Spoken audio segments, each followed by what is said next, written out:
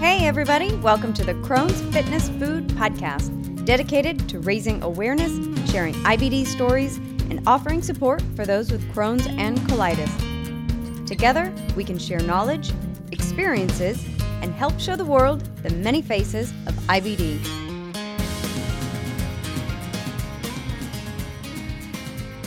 Hi everyone, I just wanted to take a quick second to introduce today's episode.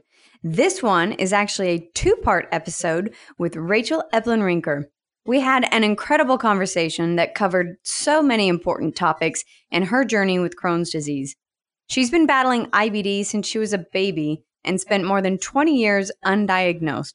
In this episode, she shared openly how it affected every aspect of her life, from growing up, being misdiagnosed, and how her body handled her pregnancies, including a miscarriage. She also shares how she was finally able to reach remission with the help of Remicade and how her training and nutrition has helped her body to heal.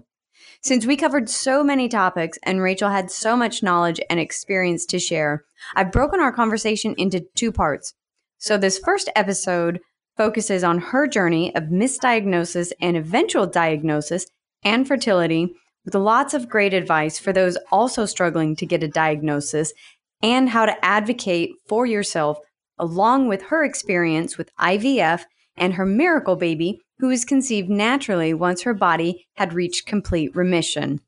In part 2, she'll share how she learned to retrain her gut to eat a variety of foods, how she handles mini flares and symptoms that still happen occasionally, and the important role that fitness has played in her journey and what compelled her to become an active part of the IBD community, raising awareness and advocating for those with Crohn's and colitis. So with that being said, enjoy today's episode, and we'll be back next week with part 2. Well, hi everyone. Thank you for joining me today for another episode of the Crohn's Fitness Food Podcast. I'm your host, Stephanie Gish, Crohn's warrior since 2006 and lifelong fitness fanatic. My guest today is Rachel Eplen-Rinker, who's been battling Crohn's disease for most of her life and for nearly 20 years before she even received a diagnosis. It wasn't until 10 years ago, when things had gotten so bad that she begged for a colonoscopy and finally received her official diagnosis of Crohn's disease. It's taken a lot of trial and error, medications, diet, and lifestyle changes, but she has achieved remission, is a mom, a fellow fitness fanatic like myself, and passionate about living life. She's here to share her journey, what she's learned along the way, and offer advice from her experience as a Crohn's warrior. Thank you so much for joining me today, Rachel, and welcome to the show. Thank you for having me. I'm excited. I am too. So your journey has certainly been a long and winding one, and I think we're going to have a lot to talk about today. So why don't you start by sharing your Crohn's story and how you finally received your diagnosis? Well, it actually probably started whenever I was a baby. Probably around 1 to 2 years old, my mom would have to put suppositories in me. I would get really constipated. And so, she would use suppositories to help. And so I'd always had GI issues, starting at a very young age. But, this is back in the very early 80s. And Crohn's really, that is not what you would suspect. You would just suspect that, my baby's constipated, I'm going to help her out.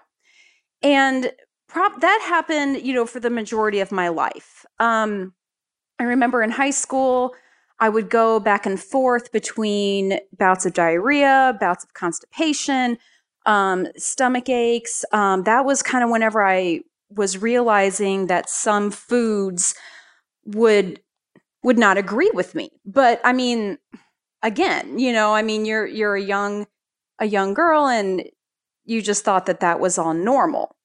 And it's not something you want to talk about as a young girl either. Oh, no. It's so, how embarrassing is that, and, and actually I should say I grew up in a medical family. My dad is a family physician. And so he was, I didn't talk to him though about this because again, it was embarrassing. and then it probably started to get really bad, probably later on in my undergrad degree. And at that point, it just started going all to diarrhea. And again, really bad stomach pains. But again, didn't talk about it. That's embarrassing. Except my boyfriend, who's now my husband at the time, I mean, he knew about it, but it was just like, oh, that's just the way that you are, maybe. But during that time, I had also lost a lot of weight, like probably, 20 plus pounds, probably all at once. And so of course that got the attention, of some people, but because I would be sitting at the dinner table and I would have to hurry up and leave, to the bathroom. I'm sure that you can identify with that. Definitely. And it was diarrhea, or whenever it started to get really bad, I was also throwing up. And so I do understand, I was then treated for, an eating disorder. Everybody was just like, oh, she has anorexia. Because you were a small frame to begin with, so minus 20 pounds. That is a lot on me. Yeah, I'm only 5'4", and and I've always been smaller my whole life. And then whenever you lose like that amount of weight, people they start to talk, and so automatically it was just like, oh my gosh, she's anorexic. And so my dad, made me see a therapist, and I was humiliated during that time because the therapist, everybody around me, they were not taking it seriously, like it was, oh, no, you're not throwing up, involuntarily, you're making yourself, you're taking laxatives. You are avoiding this food because you're afraid of it. Mm-hmm. No, I'm avoiding, this high fat, which still bothers me. Too much baked goods, very rich foods, because they make me feel horrible. Mm-hmm. But I went through the motions and I thought, okay, maybe I'm missing something, and I started to doubt myself. And it's hard too, because you think about how much, I know for me, I really became to fear food in the beginning. Oh, and so that kind of messes with your mind too, when you're afraid to eat, and then you're listening to all these outside sources and all these different mixed thoughts coming in, that it's a difficult spot. And those people that are trying to help you, doubting everything that you're saying. And so you doubt yourself, and you're like, well, this is all in my head. Like maybe I don't have these pains. Mm-hmm. Maybe it's because I don't eat enough. Maybe it's because, I like to exercise, whatever. And I mean, it hurts really bad. And then you do start to fear the food. And then what do outside sources see? They just see more of that eating, disorder behavior.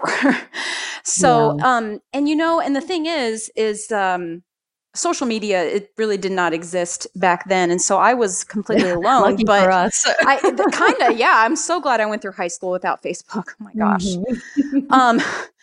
But whenever I talk to a lot of girls and guys, too, this is a common experience that we had, because again, you lose a lot of weight, you have the issues around food. And so your doctor just automatically thinks that you have an eating disorder.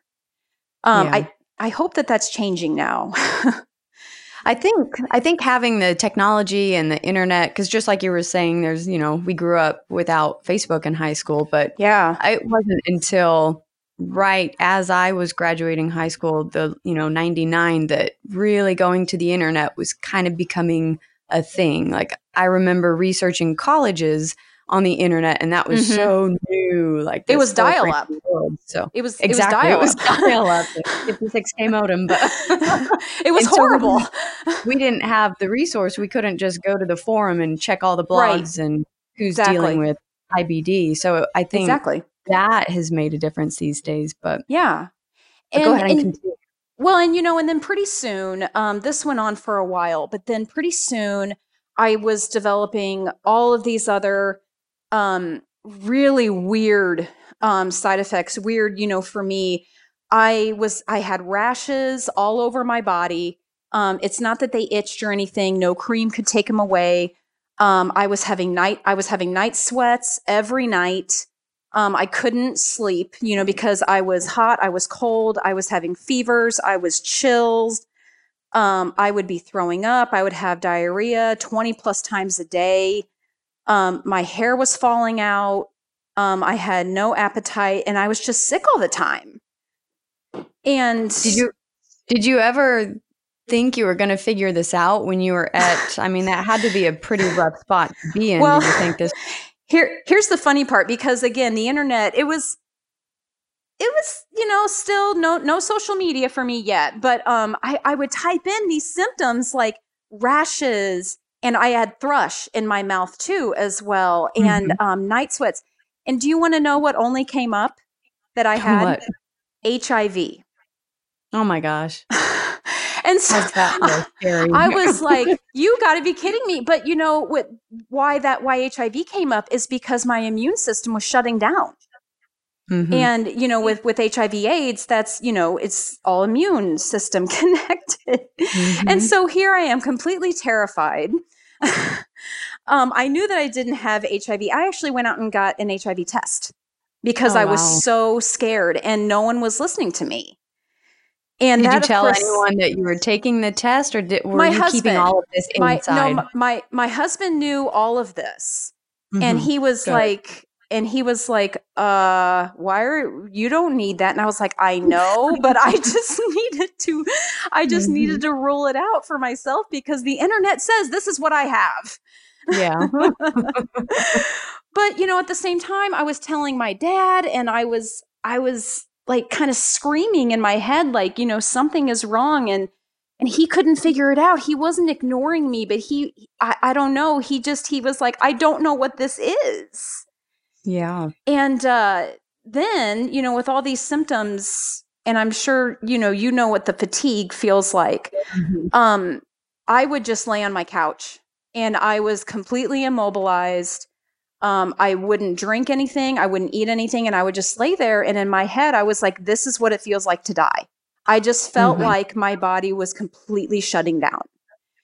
And my husband would call, and he would be like, are you okay? Are you alive? And I'm like, yes, I'm still alive. And then one morning I had enough. And at 6 a.m., so this was April of 2009. I called my dad at 6 a.m. and I said, I need a colonoscopy, and I need one now.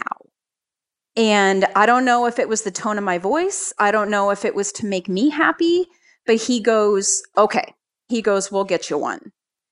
And I went in a week later, and the whole time, everybody still is like, oh, well, we're just doing this to make you happy. We're not going to find anything. You're probably just really sick.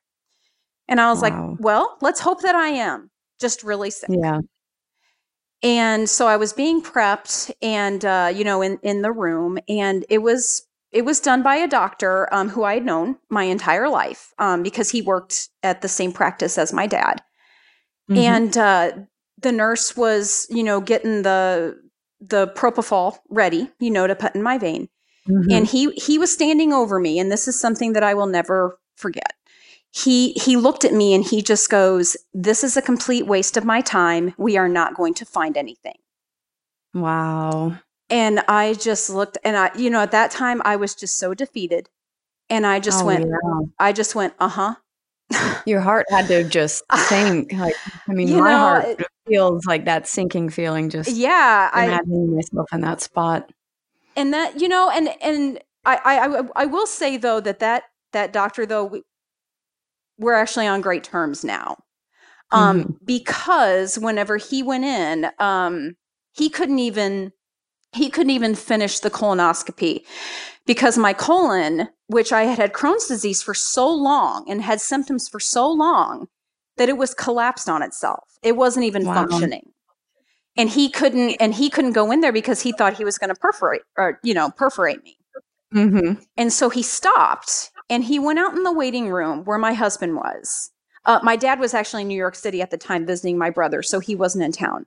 But my husband was out there, and he looks at my husband. He just goes, I couldn't finish. She's very sick. I'm very worried about her. Wow. And walked out again. How did your husband take that? Well, he goes, I just stood there stunned. He was like, I didn't know what to do. And so he called my dad, and of course my dad is panicking, my husband's panicking. I'm, I'm still under, and stuff. And whenever I woke up, the doctor told me, he just goes, you have one of the most severe cases of colitis I've ever seen. And I go, what is colitis? Yeah, that didn't come up on Google. No, it didn't. I had no idea what colitis was. I had no idea what Crohn's was. And that was it. That was all he told me. Wow. And I was sent home with a very large prescription for prednisone, steroids, which is the devil drug. I vow never to go back on that again. But I've heard many people say that. I don't know how I avoided it, but everyone I've heard talk about prednisone is it makes you feel wonderful for about a day or two, because really it kind of gets your life back, and in a way it is a wonderful drug, for a lot of people. But then you realize you can't sleep and you can eat absolutely everything in the house and you will never be satisfied. So it's not a drug that you want to stay on long term if you can. Yeah. So anyway, I got an appointment at the wonderful Barnes Jewish Hospital here in St. Louis. With a doctor who was the head of the GI department within like a few days, because that's how severe I was. Wow. And he was great. And he said, well, I'm not in the business of, I don't want to take out your colon. I really don't. He said, because there are so many medications out there. He goes, I really think that we can avoid this. And I was like, okay, what do we need to do? And of course, I had another colonoscopy through him. And we started out on, all the basic medications. Is it azathioprine? I can't even remember. It's been 10 years since I've been on all of those. Azathioprine, Imuran. Yeah. Imuran. I totally forgot about that one. And he was like, call me back in a few days if these aren't working. Well, of course I was constantly calling back, because I'm just like, this is horrible. I feel horrible. This is not working. So and then we moved on to the biologics, which I actually went on Remicade right away. And as soon as I got Remicade, which is for anybody who's unfamiliar, it's an IV drug that you get, depending on your severity. I get mine every 8 weeks, and it's about 2.5 hours. And to me, it's been a wonder drug. Within probably about 6 months, I was feeling a lot better. Wow! Did that help heal, uncollapse the colon? Did it help heal the tissues in there? Or? So yes, it does, and that's one of the great things about Remicade, and this is my experience. I know that this is not everyone's experience, but my experience is it does heal the gut, from the inside out, because they were doing colonoscopies on me. I've had over 10. I lost count after 8, honestly. I don't even care anymore. I get one once a year now, but yeah. It's like a Christmas card. You just get one annually. I call it my yearly cleanse. I don't cleanse or do anything, but it's my yearly cleanse, where I just flush everything out. Definitely a cleanse. As you know, yes.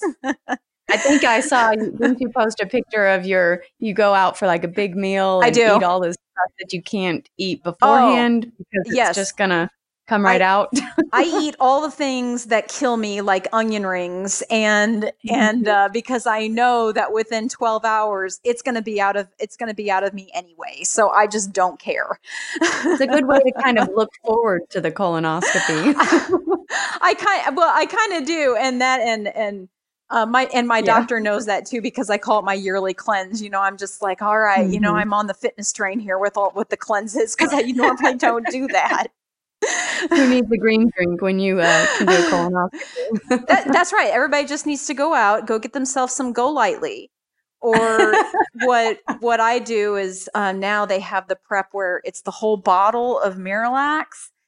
Mhm. And that's actually better, because then you don't taste it, unlike the Go Lightly, which is very oily.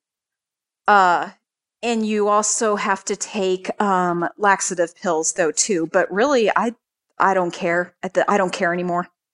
Yeah. Whatever. It doesn't matter. But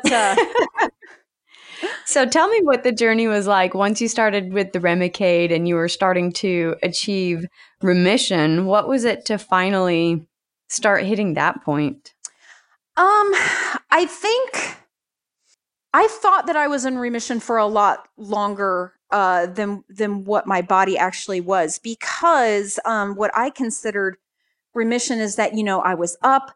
Again, I didn't feel like I was dying anymore. All of Mhm. the really weird symptoms, the thrush and the night sweats and the throwing up, all of that went away. My appetite came back. I was able to tolerate some foods, not all. I think a lot of people think that just because you are in remission, or if you're on a very heavy duty drug like Remicade, that you can do whatever you want, and that's not my case. It wasn't mine either. I quickly discovered that even when I was on Humira, I quickly learned I still have to watch what I eat. Yes, you do, because the disease is still there. And even I try to wish it away all the time. And sometimes, and I was feeling so good, I was even asked my doctor, I'm like, you sure that I have Crohn's? Because I feel great. And she was just like, if you take a biopsy of your colon, even Mhm. in the greatest of remission, the Crohn's is right there. She goes, it's very obvious. And I'm like, I think oh, it's a darn. big mind game. Yeah, it's a mind game once you start feeling well. Because Yes. I've found myself in that same spot where it's like, maybe I don't have this anymore. Yes, exactly. Maybe I'm the one who beat it. Mhm. And And no. no, because it will quickly remind you that it's there.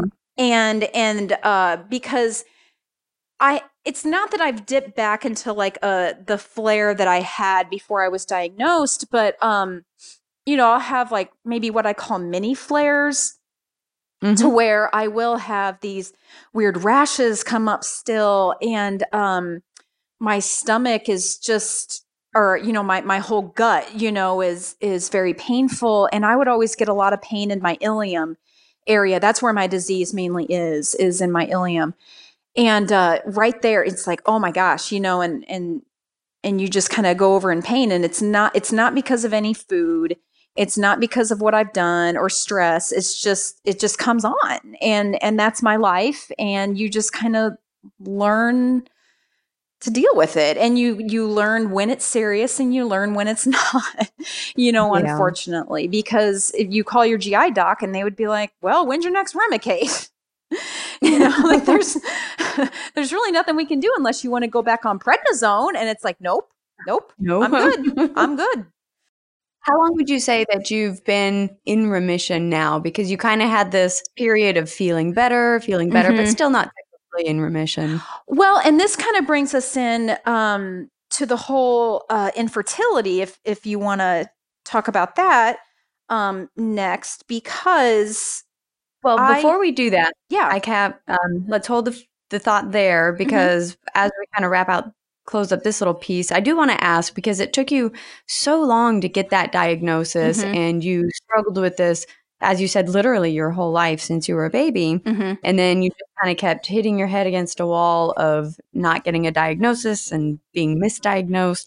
So what advice would you give? Because there are a lot of newly diagnosed or Hmm. undiagnosed people that reach out to Hmm. me a lot, and people that listen to the podcast, and they're in that time of not having a diagnosis, but they have Yeah. all these symptoms that match. So what kind of advice would you give to someone like that who's early on in their IBD journey of trying to figure out what's happening?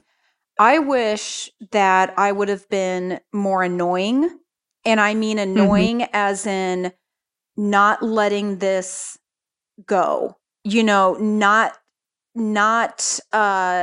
ignoring myself, and be annoying as in constantly telling my medical professionals, this is happening. This is not in my head, and document everything that happens. Like, are you running a fever? Write down and really, show it to them. I fight, because I think that we've all had to fight, to get this diagnosis. I think I don't know how bad it is now, because I think that now with our voices, and especially with your podcast and stuff, Crohn's is becoming more in the limelight. And because it's an embarrassing disease. It really is. Yeah. I mean, you're even as much as we talk about it, it's still embarrassing. It really is, because especially, you're out in public, and if you've had an accident, I mean, I think that we've all been there, and that is humiliating. But the thing is that you really have to fight, and you have to fight to get this diagnosis. Sometimes you even have to fight to get a colonoscopy, because if you're in your teens or your 20s, a doctor's not just going to say, "Oh, let's do a colonoscopy on you." And furthermore, insurance probably would say no to that. But that's what you just have to keep doing, is just keep fighting, being annoying, and really demand it. You know what's going on. You should not be in this much pain. These symptoms should not be happening. This is not normal, for your body to react like this. And I'm talking day after day after day. It's one day of diarrhea. Okay. Everybody's been there. Yeah. But it's whenever it's been happening for so long, and then whenever you have pain associated with it, and the weirder things that people can't, put their finger on, like for me, my rashes, my thrush, my night sweats, stuff like that. Realize that that's not normal, and that you just have to keep going back to them until you get an answer. It's a great tip, great advice to just not give up. And I love that you pointed out to document everything and really keep that journal of all those symptoms, of really showing this is not normal. So great advice. Right. All right. So now let's go ahead and jump back into kind of how you finally achieved remission and how many years you think you've actually been there, and kind of lead into that fertility question you were alluding to. Well, and I brought up the infertility with remission because whenever I was a teenager, I had a very normal, average, cycle. And then in my mid-20s, my period actually stopped. And it didn't make any sense why it stopped. It just did. And we were newly married, and we wanted to have kids right away. And probably about, a month after we were married, we decided that we wanted to try. And my cycle never came back. And of course, if you don't have a cycle, you can't get pregnant. And so, you start at the bottom, you just go to your OBGYN, and they put you on, some ovulation drugs or whatever. And you have to do that for about a year. And then I think it was for me after about a year and a half is whenever I went to go see an infertility doctor. And during that time, whenever I was seeing the infertility doctor, that was also overlapping whenever I was my sickest with my Crohn's. Was this before you had the official diagnosis? This was before, yes. Yeah, this was before. This was probably 2007, and I got my official diagnosis in 2009. So, this was all overlapping, and, and she was concerned, about this, and she just goes, we have to get you squared away, with whatever health issue is happening right here. So we're going to take a break, because they couldn't find anything wrong. My hormone levels were all normal, everything was normal. They did a lot of ultrasounds, and there was nothing wrong. And so really what was happening, now that I look back, whenever you are that sick, your body shuts things down, especially Yeah. as women, your body's like, oh, no, we cannot have a baby right now. We cannot get pregnant right now. And then, jump forward then to 2009, got my diagnosis, went about a year, whenever I was stable on the Remicade. And then we decided to go back to the infertility doctor. And she goes, that's great, but you need to prove to me that you are in remission. And to prove it, you go in for another colonoscopy. So colonoscopy showed remission. I was healed. I was healing up very nicely, and I was good to go. Now, quick question: when you were seeing that infertility doctor, kind of that first round, that first time, and they said you've got to get healed, whatever's going on. Did they help in that process, or was it just kind of like a see you later, go figure out what's going on? She didn't know what was going on. So it was more of a like referring back, like, you need to go see your regular doctor, like, hey, I just deal with the infertility stuff. I don't know what's going on, with all of this. Yeah. But, obviously you're not having periods and something is going on, with your body. And so, no, she didn't have any answers or anything for me.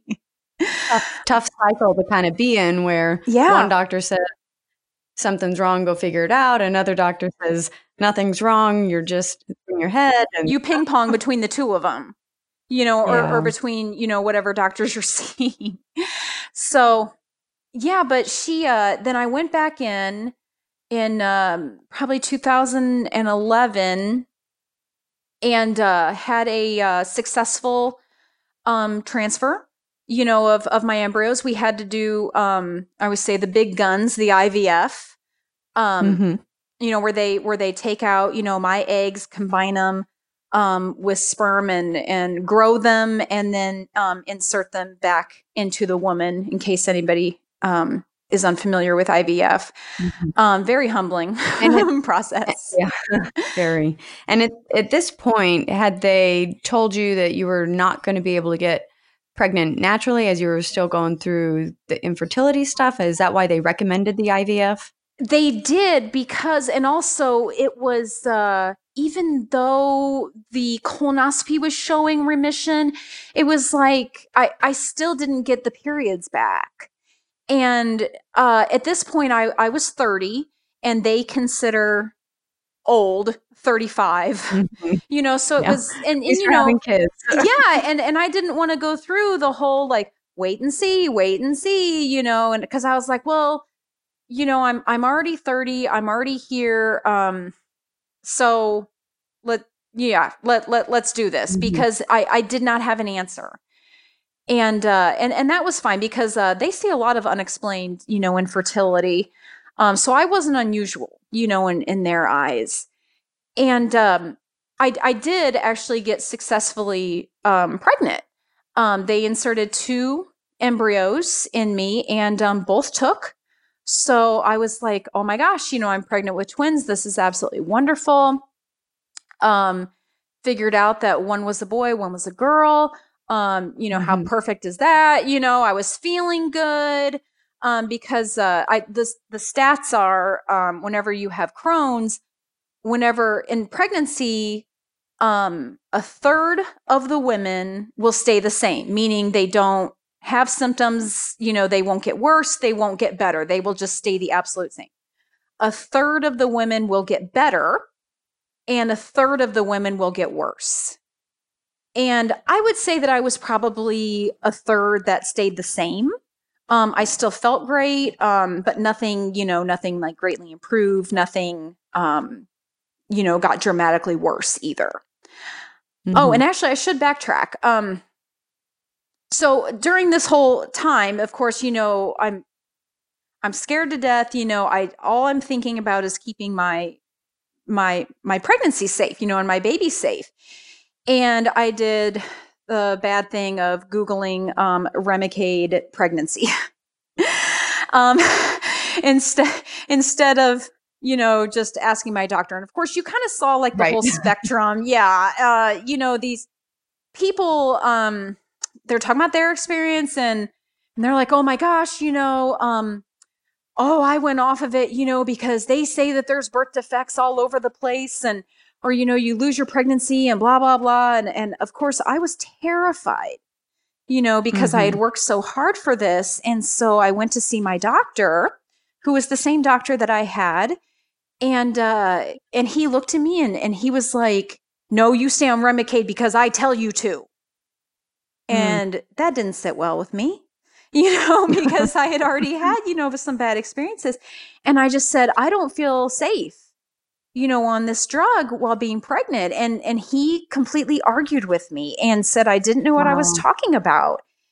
And so I went home and spoke to my dad about, his behavior. And my dad was like, we should look into maybe getting you another doctor. And I did switch and I actually got a woman doctor.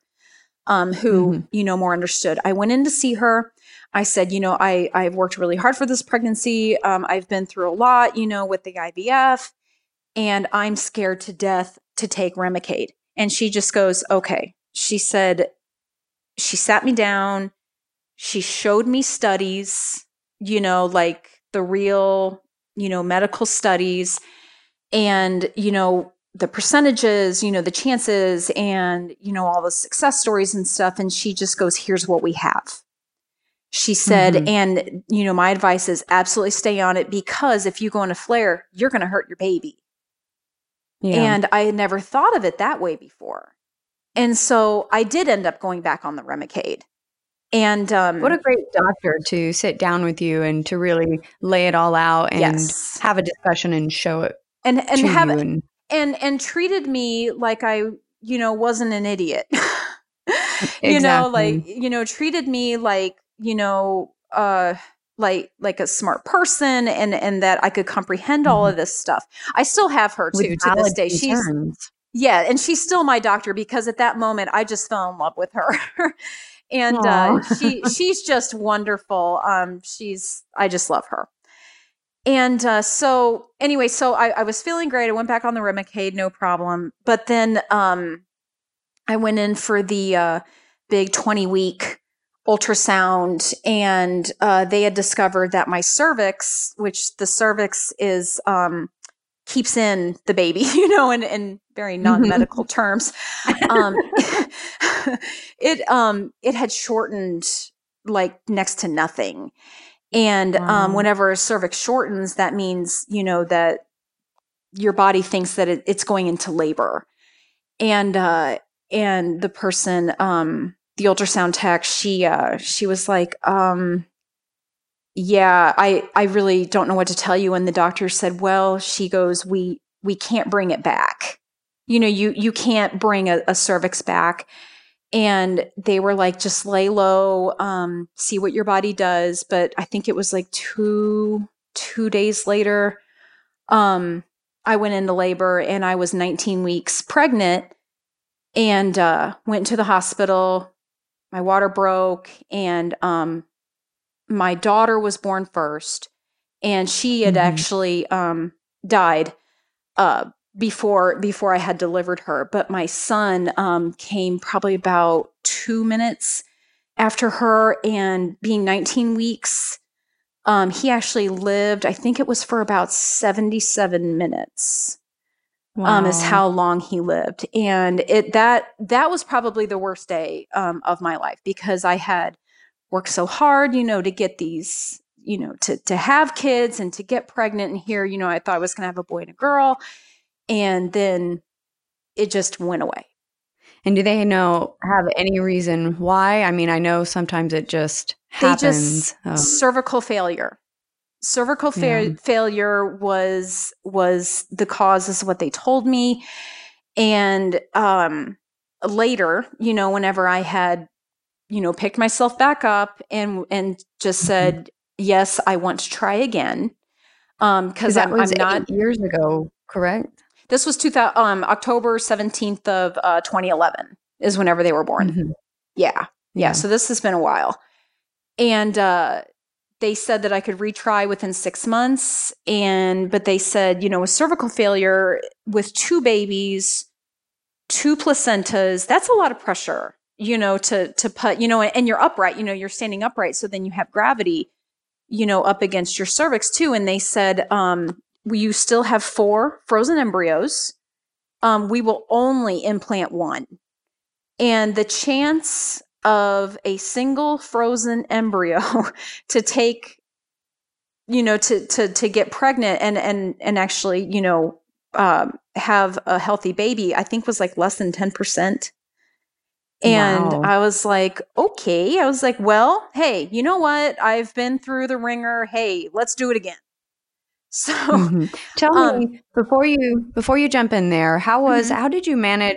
How did the stress of the miscarriage, did that affect your Crohn's, and kind of how did you keep managing through that? Did it flare up? Were you okay? That's a lot to yeah. bear. And even to this day, I think that I've kind of blocked out, like a lot of the details about, what I was actually like. I do remember my doctor saying, please don't skip any, Remicade because of the stress, and stuff like that. We need to keep you healthy. And I do remember going into my next Remicade appointment. My mom went with me. I was only probably a few weeks after the twins, and the nurse who was there, she knew that I was pregnant, and but she did not know that I had lost the kids. And whenever I sat down, and she just goes, "Oh my gosh, how's your pregnancy going?" and all of that, I just looked at her and just started bawling my eyes out. Like I could not stop. And she, she didn't know, it was nothing against her. And she was wonderful helping me through this.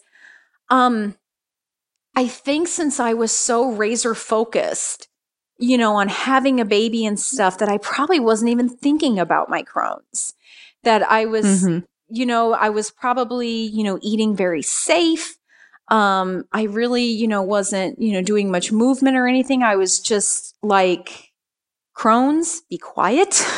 Yeah. I'm going to help you, in every way that I can. I just need to get pregnant again. How long did you wait? Did you wait the 6 months? 6 months. That they recommended? Yeah, 6 months. And the single frozen embryo took. And Wow. he's my oldest. He was born November 19th of 2012. So he's 6.5 years old. And with his pregnancy, it was a very, very, very stressful pregnancy. And the Crohn's did kind of creep in a little bit, like I was severely constipated, like most pregnant women are severely constipated. But then, I would have diarrhea again. And I ate very bland though, because I did not want anything to interfere with this. And I went to all my Remicade appointments. I never missed. So that was probably a saving grace right there. And I carried him, full term. I did still have cervical issues, but they weren't as bad with the twins. So I was like, I am one and done. I am not going through that again.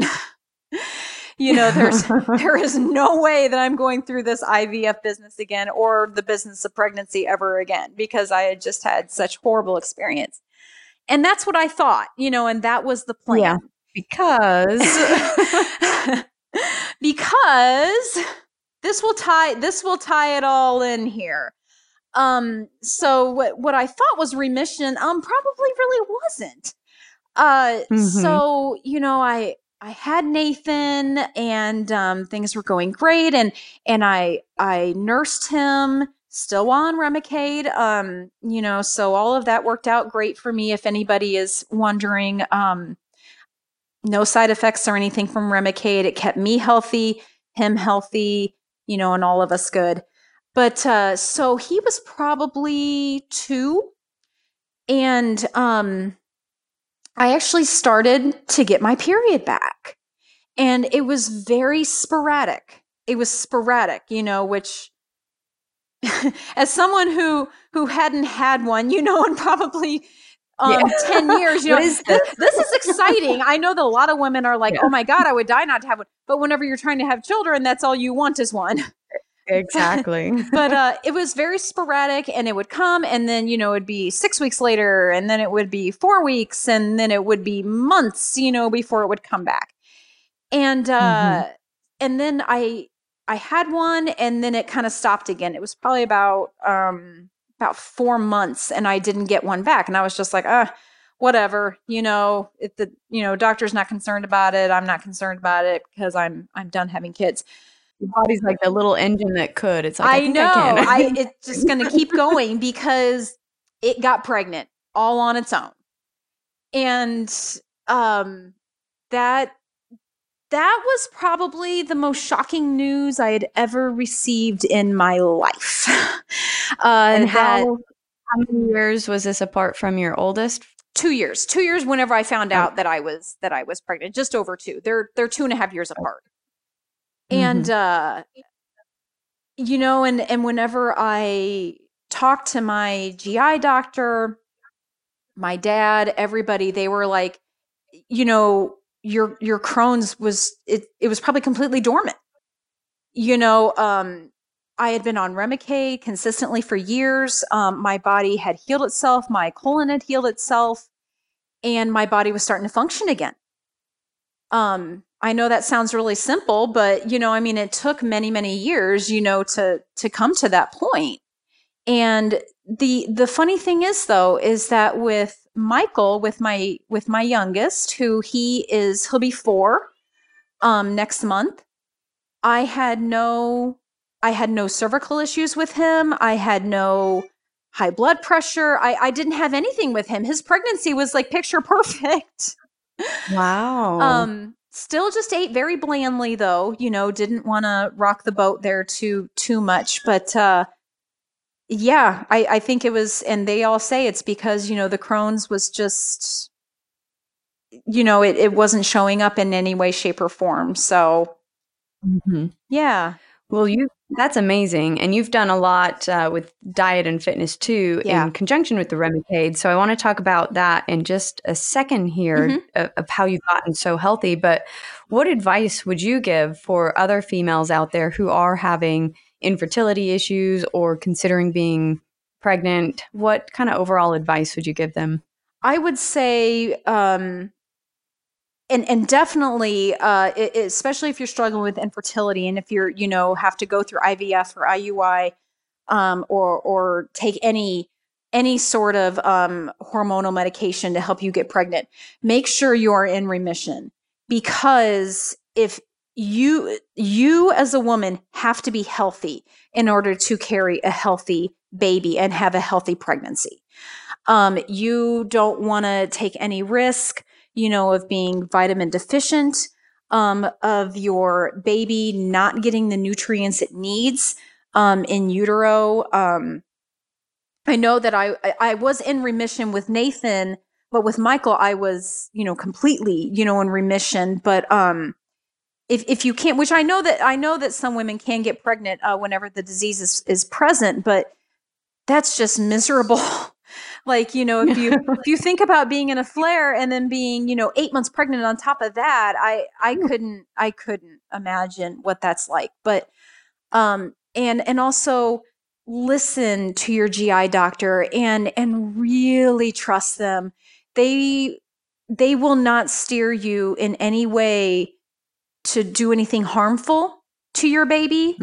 I think, I trust mine so much. And if you need to be certain about medications, like, because Remicade, that, that's a big deal drug, and you're taking this while pregnant, of course you're scared. Ask to see those studies, be in communication, ask the questions, demand answers about it. Do not go on the internet, because just don't do it. Because you don't know where those, they're probably not even studies, they're just people making up stuff. And that's the thing is, and also make sure, and this is kind of an important one. Since I went to the same hospital with both of my doctors, my GI doctor and my OBGYN, they automatically got notes. If I went to see my GI doctor, it got sent to my OBGYN and vice versa. So they were always in the loop with each other, and they communicated very well.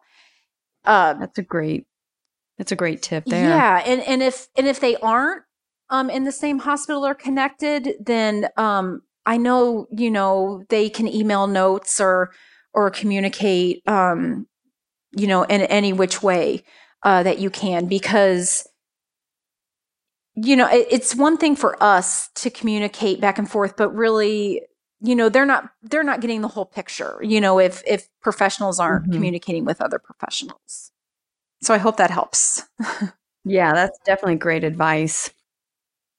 All right, everyone, we're going to pause it here for today, and we'll pick right back up next week with the second part of this interview with Rachel, where she'll be sharing more of her journey in talking about how nutrition, exercise, and medications have led her to the best health of her life. She shares tips for managing flares, balancing life, and learning to listen to her body through it all. So we'll see you next week. Thank you for listening to the Crohn's Fitness Food Podcast. I hope you enjoyed this episode. If you have an IBD story, either as a patient or a family member that you'd like to share as a guest on this podcast, or if you have a topic you'd like to hear about, send me an email at crohnsfitnessfood@gmail.com. If you'd like to learn more about me and my Crohn's journey, follow me on Instagram using @Crohn'sFitnessFood, or visit my blog for in-depth articles about my struggles and victories with Crohn's through diet, fitness, and lifestyle at www.crohnsfitnessfood.com. And finally, remember, be strong, be grateful, and be the warrior that you are.